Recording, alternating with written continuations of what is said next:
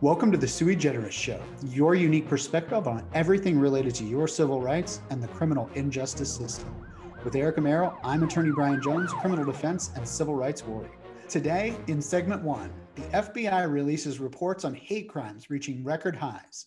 The notorious mobster James Whitey Bulger's family sues the United States Bureau of Prisons for failing to protect him while in federal custody.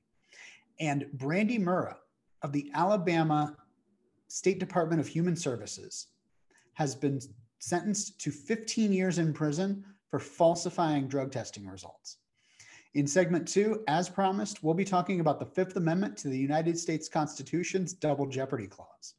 To make sure you don't miss an episode, subscribe on Apple Podcasts, YouTube, and Spotify, and follow us on all of our social media channels.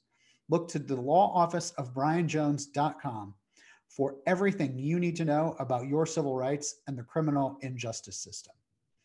So, Erica, did you see in the news this week that the FBI released a report finding that hate crimes in the United States have reached the highest level in more than a decade?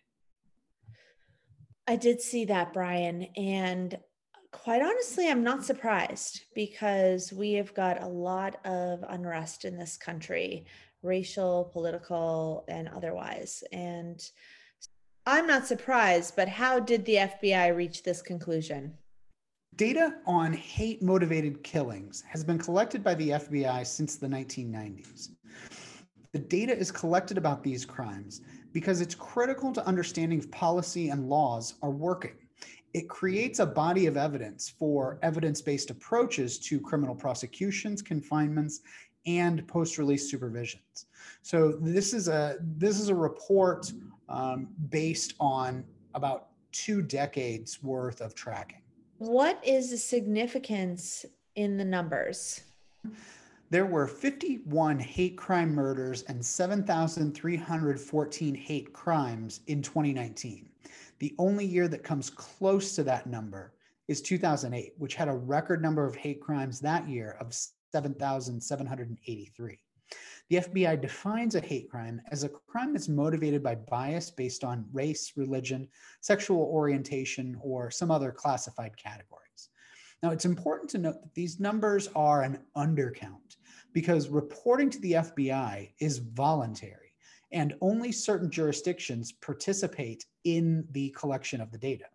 Only about 2,200 agencies out of 15,000 participating across the country reported data in this survey. An investigation in 2016 revealed that more than 2,700 city police and county sheriff's departments had never submitted a single hate crime report for the FBI's annual crime tally during the previous 6 years.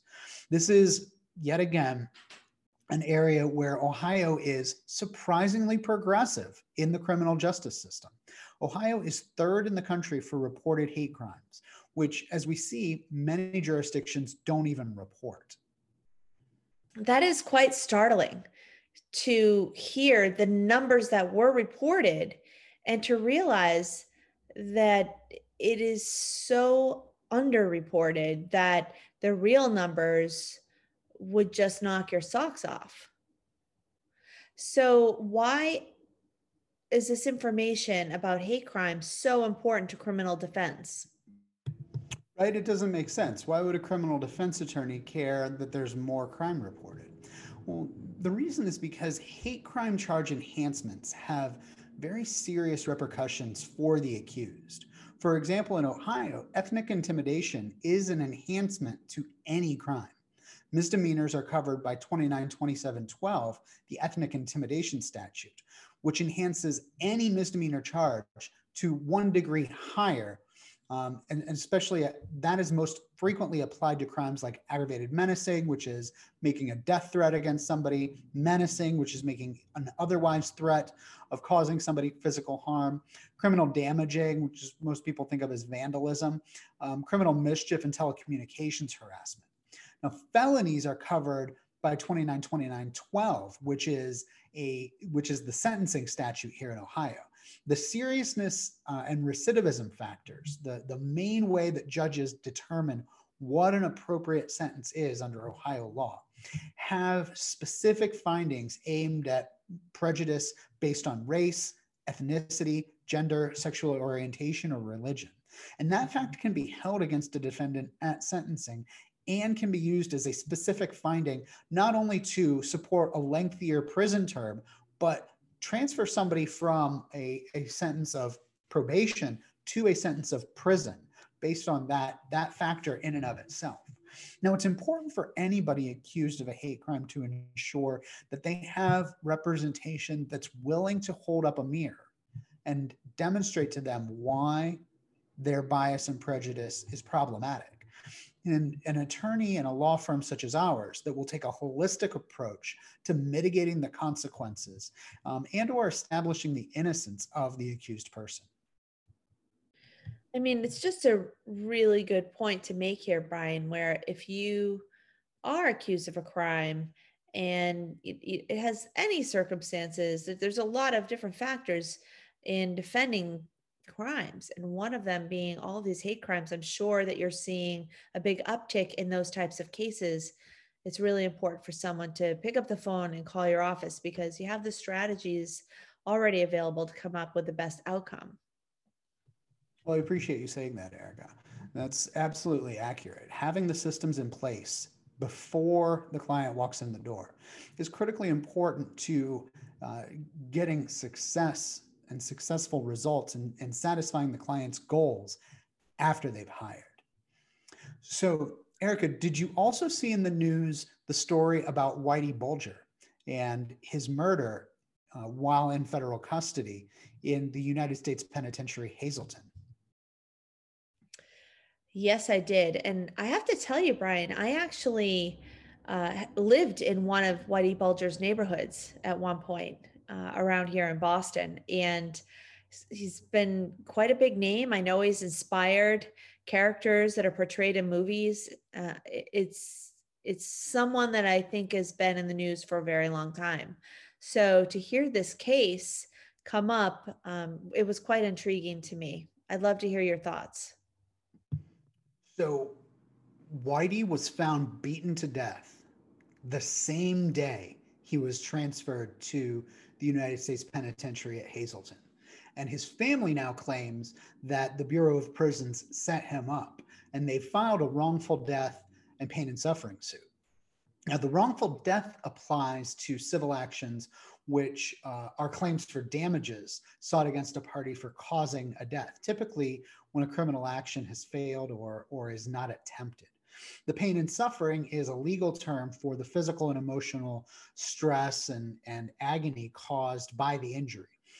The physical pain, temporary and permanent limitations on activity, potential shortening of life, depression, both physical and mental scarring. In this case, the pain and suffering refers to the pain and terror that Whitey must have suffered while being beaten to death with a sock full of locks, and likely the fear associated with knowing that he was being transferred to his death. I mean, it sounds unreal. Could you explain to everyone a little more in depth on why would someone pursue a wrongful death suit when there were no criminal charges put in place? So there's a variety of circumstances that can lead to a death that can't result in a criminal prosecution for a variety of reasons. For example, privileges such as self-defense or defense of others, law enforcement's quote unquote justified use of force, or an uncharged accident or unknown assailants. Agencies like the Bureau of Prisons and the Ohio Department of Rehabilitation and Corrections can be held responsible for these deaths when they occur in their custody and they failed to meet the minimum standard of care that's necessary and appropriate to provide the inmates in their institutions. They can't just let the inmates murder each other. They have an affirmative obligation to make sure that people who are incarcerated are safely incarcerated. I mean, I agree. I mean, it's got to be someone's worst nightmare. I mean, you know that they're taking care of police that get charged and put in jail to make sure that they are not harmed when they're in there. You would think that someone with such a reputation, such a high profile case would be taken care of and made sure that, you know, something like this would not happen. You would really think so, Erica, and it never fails to amaze me when the law and order flag waving Blue Lives Matter crowd refuses to impose and support law and order. It seems like for that group of people, the only way that law and order actually applies when it comes to their own and their own friends. And speaking of pieces of human trash, Erica, did you see Brandy Murah out of the Alabama Department of Human Resources got sent to prison for 15 years for actions that took innocent children from their innocent parents forever? I mean, this is one of the most disheartening things that I've heard in a long time since the border stories of their children being separated from their parents forever. I mean, this is just whenever somebody does that on purpose, it doesn't matter the reason behind it. It's just heartbreaking. What did the state forensics agent do exactly? In her capacity as the owner of an accredited testing laboratory, Murah created false lab reports of parents' mandatory drug screens, both urine and hair, and falsified results saying that the parents had tested positive for a range of drugs, including methamphetamine, marijuana, and cocaine. Investigators suspect that after she fell behind in paying the agency's outside contractors for testing, she collected specimens but simply stopped submitting the tests for actual testing and just started making up whatever results she wanted. We call this dry batching.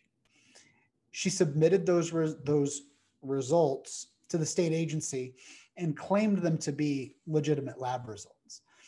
She did this to two parents who have already won civil lawsuits against her, as well as potentially thousands of other parents who have yet to discover that their children were taken from there and their parental rights terminated because of a lazy, malicious, dishonest thief. I absolutely agree with you. It's unbelievable that she would do something like that instead of just filing for bankruptcy or something like that. You'd go and ruin hundreds of families' lives. So it seems like this might be a hard thing for them to detect. And I'm not sure how long it went on for, but what was it that actually led them to find her crime? Once again, Erica, the tragedy of the American criminal justice system that you get the justice that you can afford to pay for rings true. One mother in particular had tested positive for meth and marijuana, but she knew she had been sober for more than 90 days. So she went out and secured her own hair follicle test. Additionally, the mother did something that any good attorney would do. She looked into the results of the lab report that she was given, and she called the doctor and started asking questions. Through that phone call, the doctor discovered that his name was being used on the reports of testing that he never conducted, and the fraud scheme began to unravel from there. My gosh, he must have been so surprised to hear about that. So, what stands out about this case to you in particular? The sentencing range in this case was extraordinary. Murah had pled guilty to 17 counts, ranging from felony perjury to 16 additional counts of misdemeanor forgery. Her sentencing range under Alabama law was from 0 years, she could have gotten probation, all the way up to 90 years. Her defense team sought to argue at the sentencing hearing that she should have been allowed work release or probation given her admission of guilt. However, the judge was disturbed by the possibility of thousands of children being ripped from their parents and ripped from their homes, and the parental rights of those uh, ostensibly law-abiding individuals terminated for all time. And the judge imposed 15 years with no work release or a probationary term. Murah may become eligible for early release depending on Alabama's specific laws, and she will likely appeal the sentence, although appeals of guilty pleas are a very difficult task and are rarely successful. What I think the biggest tragedy about this case is that in cases of termination of parental rights, even though we have now discovered that these parents' rights were terminated without any valid basis, these parents will never get their children back, because the courts will find that finality in those judgments is more important than getting the reason for the termination correct. So this woman has absolutely ruined thousands of families. And in my opinion, Erica, I'm willing to forgive just about anything. I think people make mistakes, and they deserve the opportunity to correct those mistakes and move forward with their lives. But this woman, in my opinion, can rot forever. Oh, I absolutely agree. I mean, it leaves me speechless to even think about someone being that evil. Well, Erica, the reality is that they're out there, and entirely too many of them are in law enforcement, just like this woman, which is why we have to be vigilant. And on that note, let's move on to our featured topic. Now, the Double Jeopardy Clause of the Fifth Amendment to the United States Constitution prohibits the government from prosecuting individuals more than once for a single offense, and from imposing more than one punishment for a single offense. Specifically, it provides that no person shall be subject for the same offense to be twice put in jeopardy of life and limb. Erica, do you know what put in jeopardy of life and limb means? No, I'd love to hear where that saying comes from. The idea of jeopardy is the risk, right? Jeopardy means the risk of having something taken away or the risk of losing something.